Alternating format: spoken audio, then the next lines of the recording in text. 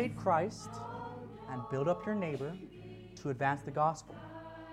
But be careful, don't fall in the trap of legalism. His rule and reign will ever see. All glory be to Christ. During the last 3 years, I've been thinking a lot about washing hands. We go, Haswan, wash your hands. We go outside, come back in, we wash our hands. And it's crazy to think about that this practice that we do so much during this time, and especially if we are in a hospital, that it was not the case before the early 19th century. It was not a common practice to wash your hands as a patient, as a nurse, and even a doctor. Ignaz Semmelweis was an obstetrician from Hungary who worked in a well-funded, big, super rich hospital, which was also a research facility during that time. It was called Vienna General Hospital. He noticed the death rate of mothers giving birth at this large institution was double the death rate of a smaller clinic that was used to supply free health care for poor women. That's crazy. That's so crazy. It was reported that these wealthier women would actually beg this big institution, I don't want to go here. Can I go to that smaller clinic, the one that's free, the one for the poor women? And so Ignaz Semmelweis looked into this disparity, and he ran an experiment between the hospitals. He noticed a big difference in the preparation where the smaller, less funded hospitals washed their hands before treating the women. And so, like a good scientist, Semmelweis instituted hand washing, and maternal mortality rates dropped 90%. This was an amazing feat. And Semmelweis then instituted hand washing in all of the hospitals in Vienna. Then he instituted all the hand washing in Hungary. And then he thereby really reducing the maternal death rates through the whole country of Hungary. Actually, that didn't happen. That did not happen. When he brought his findings to the head researchers, the doctors chastised him because he didn't use the proper channels to run an experiment. And they also thought that he was insinuating that well-funded, big, rich hospital was dirty. Why would the doctors have to clean their hands if the place was already clean? So he's insinuating that they're dirty, that they can't even keep their hospitals clean. So these researchers, when they listened to Semmelweis, they were falling into a trap. They weren't really listening to him. They fell into this trap of legalism, which legalism is to impose restrictions beyond the scope of guidelines or laws and take it to an exaggerated form. In our passage today, we will be looking at a potential pitfall of legalism in our faith. And we are continuing our reading in 1 Corinthians chapter 10, which Joe preached on a couple of weeks ago. And Joe shared with us that Christians are to live a faithful life in an idolatrous world. His passage was about idols and the sin of idolatry, but in this next phase of the chapter 10, Paul actually addresses a very different issue that's very specific to the context of Corinthians. It's going to be sounding a little bit removed from our situation here in Shanghai, but bear with me, because Paul has wisdom to share with us all.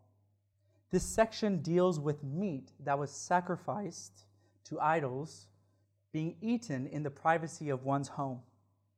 When we read this text, Paul is first going to give us advice. to that problem with sacrificed meat. And that's going to be in verses 23 through 26. Then he's going to give us two scenarios: when to eat the meat, when not to eat the meat. That's going to be verses 27 through 30. And at the end of this passage, he's going to restate his advice, but link it explicitly to Christ.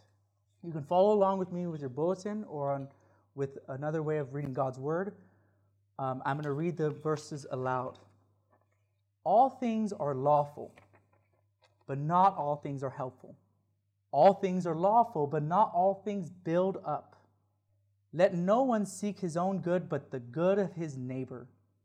Eat whatever is sold in the meat market without raising any question on the ground of conscience. For the earth is the Lord's and the fullness thereof. If one of the unbelievers invites you to dinner and you are disposed to go, eat whatever is set before you without raising any question on the ground of conscience. But if someone says to you, "This has been offered in sacrifice," then do not eat it, for the sake of the one who informed you and for the sake of conscience. I do not mean your conscience, but his. For why should my liberty be determined by someone else's conscience? If I partake with thankfulness, why am I denounced because of that for which I give thanks? So, whether you eat or drink, whatever you do all to the glory of God. Give no offense to Jews or to the Greeks or to the church of God, just as I try to please everyone in everything I do, not seeking my own advantage, but that of many, that they may be saved. Be imitators of me as I am of Christ. It's interesting that Paul does advise us to eat the sacrificed meat at some times, with a caveat. And that brings me to my main point today. My main point is, imitate Christ and build up your neighbor to advance the gospel. But be careful, don't fall in the trap of legalism. And in keeping with the tradition of our church, I will be organizing this talk in 3 parts, parallel to Paul's constructed argument. First, we will go over Paul's advice to the Corinthian problem, which we can title Build Up. This is going to be correlated with verses 23 through 27. Second, we will look at Paul's scenarios, which is the trap of legalism. That's our second point, the trap of legalism, found in verses 27 to 30. And lastly, we will connect Paul's advice with an explicit link to Christ and the gospel, which corresponds to imitate Christ. Let's start with our first section, build up. In verses 23 through 26, let's start with verse 23. You could follow along again. All things are lawful, but not all things are helpful. All things are lawful, but not all things build up. When I was tasked with explicating this passage, I took a look at the first verse of verse 23, and I saw that phrase, all things are lawful. And I thought, that doesn't make any sense. How could all things be lawful? Can throwing a pig out the window be lawful? No, that's crazy. But our brother Peter, he preached with us back in March. And this is one of the reasons why you should stay. Because of times like these where we don't actually know what is being written, we can be helped by a mature Christian brother. Thank you, Peter. And Peter preached on 1 Corinthians 6, and that phrase is repeated in verses 12 through 13. And I'll read it for you. All things are lawful for me, but not all things are helpful. All things are lawful for me, but I will not be dominated by anything. In our verse, Paul made the change from dominated by anything to not all things build up. Peter preached to us that this phrase, all things are lawful, was a common one used among Corinthians to justify their individual actions without regard to the influence it has on the world around us. It's kind of like that Western idea of individual rights taken to an extreme.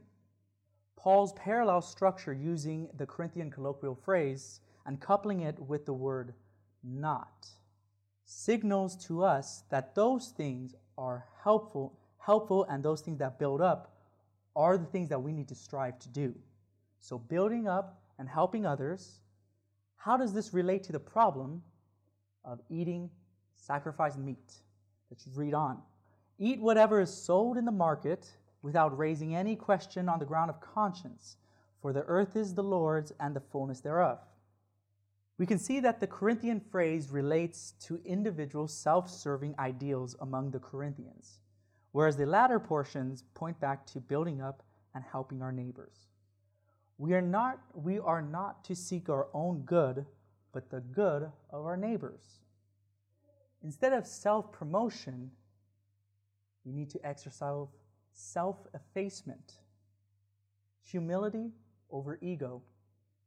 This is a brilliant way to bring forth wisdom from a specific faith question that concerned the Christian church, and Paul connects self-effacement and humility with eating whatever is being sold in the meat market. Why? Why does he do this? Simply put, it's theologically unnecessary and potentially rude to the person hosting you. In verse 26, the earth is the Lord's and the fullness thereof, harkens back to Psalm 24, verse 1. I'll read it to you. It says, "The earth is the Lord's and the fullness thereof, the world and those who dwell therein." Paul quotes this to explain that since God owns everything, foods are included. So, me wanti, no problem with eating the food on this earth, even if it was sacrificed to idols. The wisdom here that Paul brings forth is not just that we could eat any meat, even if it is sacrificed to other gods, but we are to view how the host would feel. We are to build that person up and help them see their need for the gospel. Now let's look at verses 27 through 30 and see the two scenarios that Paul brings us to show us how to apply his advice. And he warns us with this trap of legalism. And this brings us to the second point, the trap of legalism. Verse 27. If one of the unbelievers invites you to dinner and you are disposed to go, meaning you got to go, eat whatever is set before you without raising any question on the ground of conscience. But if someone says to you, "This has been offered in sacrifice," then do not eat it, for the sake of the one who informed you and for the sake of conscience. I do not mean your conscience, but his. For why should my liberty be determined by someone else's conscience? If I partake with thankfulness, why am I denounced because of that for which I give thanks? Notice Paul repeats the word conscience. Whose conscience? In the first scenario, Paul gives us the go-ahead to eat the meat, since the meat was sacrificed before, and the very act of eating the meat is not actually an act of sacrificing to gods. But the second scenario is the one where we are not to eat the meat,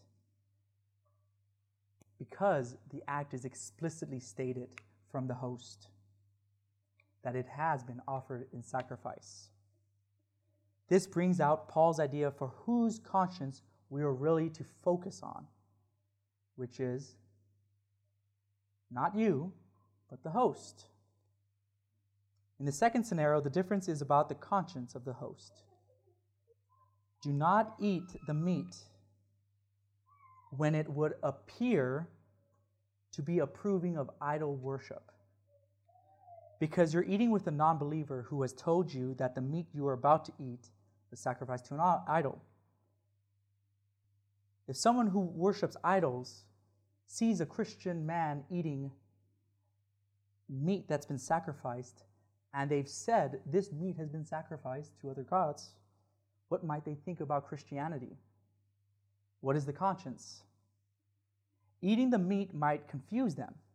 They might think that Christianity includes idol worship, that Jesus is just another addition to the pantheon of little g gods, rather than the true Son of God. Or they may end up thinking that Christian belief makes no difference to how the Christian believer actually lives out their faith. The first scenario shows us the course of building our neighbor is not to be legalistic, because the host is acknowledging an offering aspect to the sacrifice. The host is not explicitly acknowledging the aspect of it being sacrificed. But in the second scenario, the host is actually explicitly making the connection. This was sacrificed. This act of it eating us is a sacrifice. So that second scenario shows us how we ought to care for our neighbor and how they see us, because they see us as ambassadors to the gospel. They see us as the one who has an image of Christ. That's the definition of being a Christian. Story time. When I was traveling with my in-laws, when I was traveling to my in-laws in Xiangtan, Hunan, my father-in-law brought some sticks and some paper. They told me that they were going to burn these sticks and paper because they were going to remember my wife's grandfather who passed away. They asked my wife and I to burn these sticks and to burn some sticks, the incense, to honor his memory. Now this is a little bit complicated because if I burn the sticks, it could be a signal to ancestral worship. If I don't burn the sticks, I could be offending my host. And this scenario seems like it's squared between what Paul was writing about. It could be offensive to the host, which was my father-in-law, and it could be something that I might be able to do without any regard, but I don't want to give them the impression that Christianity is okay with idol worship. I'm going to do something that I think a lot of pastors would not do. I'm not going to give you an answer to that question because I am not a theologian. I am not totally a pastor. I am a brother trying to make sense of this word. So what I'm going to tell you is what my heart was like. What was going on in my heart. If you want to talk to me about this situation, I think I would be open to it during dinner time. I think it would be a great time even to chat about your situations too. Maybe you had a situation similar to this. But I want to talk to you about what I did and how I was showing my heart to my father. I actually fell into the trap of legalism. I said no, and my father-in-law pleaded with me that it was just a tradition, not worship. But my reason for saying no was less about my father-in-law's conscience and more about my own self-preservation. I'm still pondering my actions, but what was really wrong with my heart was not thinking about my father-in-law. I was thinking about how he perceived me. I wanted to look like one of those good Christians. I offended my father-in-law. Instead of bringing myself lower than my father-in-law, I decided to peer down at him for my own Christian stance, which is opposite of what Christ set for us. I didn't build up my father-in-law. I depleted his spirit, thus furthering him away from the true message of the gospel, which is to bring us up. Christ came to earth to bring us up, to save us. Think about your own lives and the practical questions of faith that non-believers came to you with. Are you trying to appear like that good Christian? Or Or are you actually trying to help and build up your neighbor and bring them closer to the truth of the gospel, to point them to Christ? I think this would be a great opportunity to discuss this during dinner time or during the week. So if it's not following a rule or enjoying freedom, what should direct a Christian's actions? Now let's look at Paul's link to Christ in his advice. So we discussed the need for building up our neighbors. We have identified the potential trap of legalism. And now we are at the first word of my main point. Do you remember it? Imitate. Let's read verses 31 until the next chapter, verse 1 in chapter 11. So whether you eat or drink or whatever you do, do all to the glory of God. Give no offense to Jews or to Greeks or to the church of God. Just as I try to please everyone in everything I do, not seeking my own advantage, but that of many, that they may be saved. Be imitators of me. And when I read that, I'm not saying be imitators of Gabriel Francisco Almeida. Definitely not. Don't imitate me. I would say, I'm reading this in Paul's words. Be imitators of Paul, as he was of Christ. And I change that right now because I believe that Paul put himself in an immense, vulnerable state. I don't think I could ever write that. Imitate me as I imitate Christ. But Paul did. So part of bringing glory to God involves enabling others to see his glory. The issue with the Corinthians eating sacrificed meat is not one of the self, but of the others. We as brothers and sisters in Christ should desire to not act in any way which causes others to misunderstand God's glory, and ultimately the good news that saves us all.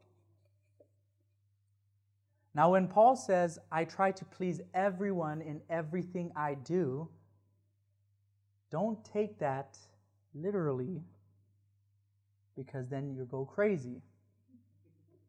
It's not that we are to live to please others, but we ought to consider God first, which is in verse 31.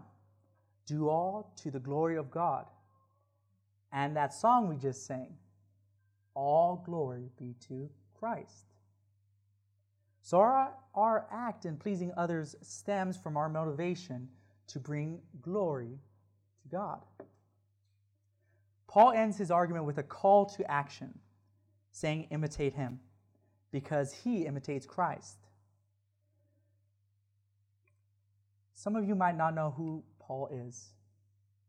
A lot of you probably do know who Paul is. And when you read this, it just seems like such a prideful thing to say. So prideful. Imitate me. But when we look at Paul's ministry, I believe Paul was right on it. He's right on the money.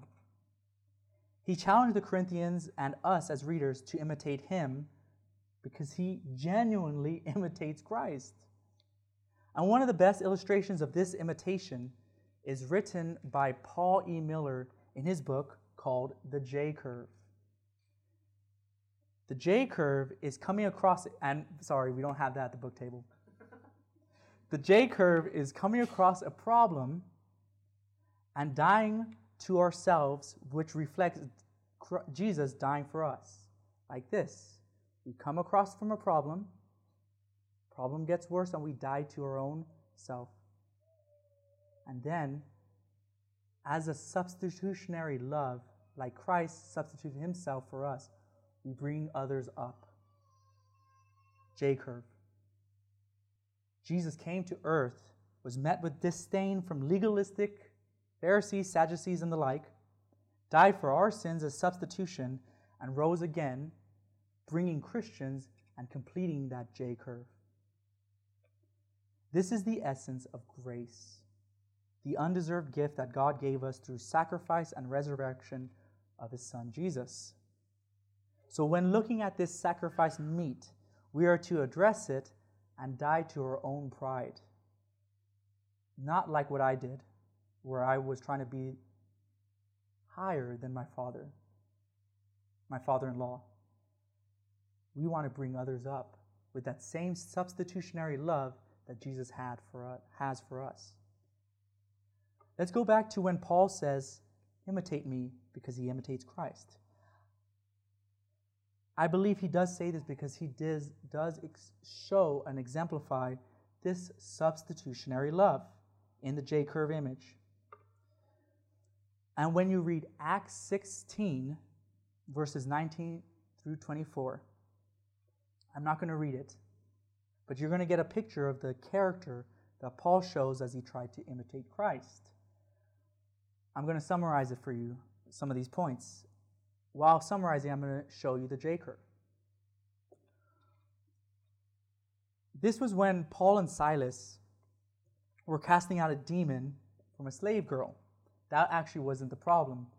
The problem was when the Romans saw this. So the Romans saw this, and this is how they responded to him. They slandered him. They judged him without trial. They attacked him. They beat him with rods. They jailed him, and they put him in stocks. He's at the bottom of the J-curve. Now, Paul could have used that Roman citizenship he had handy as a get-out-of-jail-free card. But he didn't. He used his imprisonment to glorify God. He used his imprisonment as an opportunity to bring glory to others.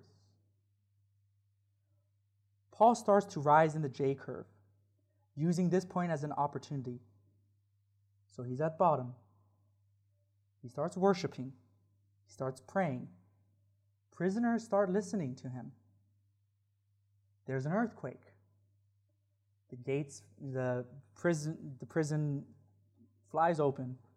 Prisoners stay in the prison, which is crazy. Paul prevents a suicide from a jailer, and the jailer becomes saved. Paul is washed and fed, and a Roman citizen claims Paul, and there was an apology issued to Paul. Now the last part, usually when you're instituting the J-curve, you might not be getting out the good end of it. In this instance, he did. He actually ended up well. But that rising part was him bringing others up, the jailer, the prisoners, the Roman citizens who viewed him. He was bringing them up instead of bringing them down with him. Paul knew very well what it meant to ask the Corinthians to imitate him. Paul genuinely tried to follow Christ in that he curtails his own liberty to love others and to love God, as demonstrated with his J-curve. When confronting practical questions of faith involving non-believers, we are to imitate Christ and build up our neighbor with the purpose of advancing the gospel. But be vigilant. Do not fall into this trap of legalism. Imitate Paul and understand that the Christian life is at times lowering yourself and building others up, just as Christ lowered himself to save us. When we are confronting with these problems, especially with non-believers, we look to lead others to the gospel and not to look within our own pride. Falling into the trap of legalism is like making an absolute rule, which the Bible does not, like I did with my father-in-law. That scenario is still in question. And keeping it is doing something which allows us to feel that we are doing good. So I felt, because I told my father-in-law, no, I don't want to burn the incense, that I was doing something good. that I can be good, a good Christian. Sometimes you guys might be doing that too. I'm not going to drink this beer because I want to be a good Christian. I'm not going to buy something new because I'm going to be a good Christian. Now that's not bad in itself. It's your heart. If you're doing those things to make yourself looking good, you're being self-centered, not God-centered. The motivation of legalism is pride. The antidote to legalism is self-effacement. Allow me to go back to Ignaz Semmelweis, that guy who tried to get that hospital to wash their hands, and they said no because it would insinuate that the hospital they are in is dirty because they would need to wash their hands. Now, the leaders and other researchers and the doctors at that hospital were anathema to Paul's teaching to us. Instead of lowering themselves, they put themselves above Semmelweis and eventually got him fired. And because they felt that their credentials were threatened, they didn't just fire him. They actually made it so that he couldn't find an equivalent post elsewhere. Instead of imitating Christ and dying to their pride, they doubled down on that legalistic behavior and forced him to not be able to find a job. Semmelweis eventually had a nervous breakdown, and he was put into a mental institution. Years later, decades later, he cut himself. The doctor treating him did not wash his hands. So Semmelweis got gangrene, an infection which, ironically, if they would have listened to him in the first place, could have saved his life. And he died. That's an extreme example of being self-centered and erring on self-preservation as opposed to bringing someone up with you. And those doctors and researchers did not follow Paul's example. So now as we close, when you go home, think of some real-life circumstances where acting out of love for others means giving up Christian liberty. Maybe not drinking alcohol with unbelievers, or not spending your money on some new thing, or not watching some sort of TV show.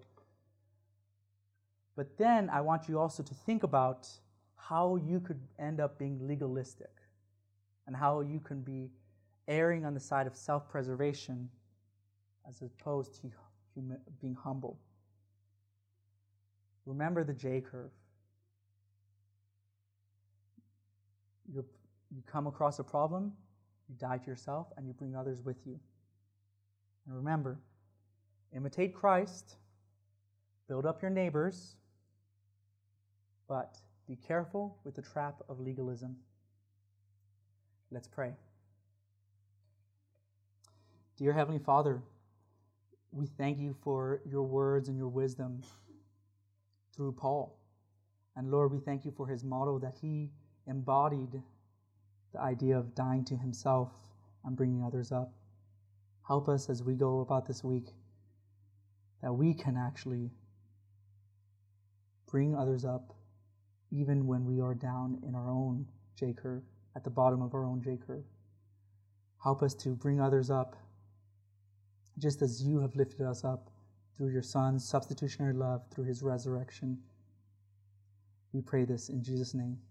Amen.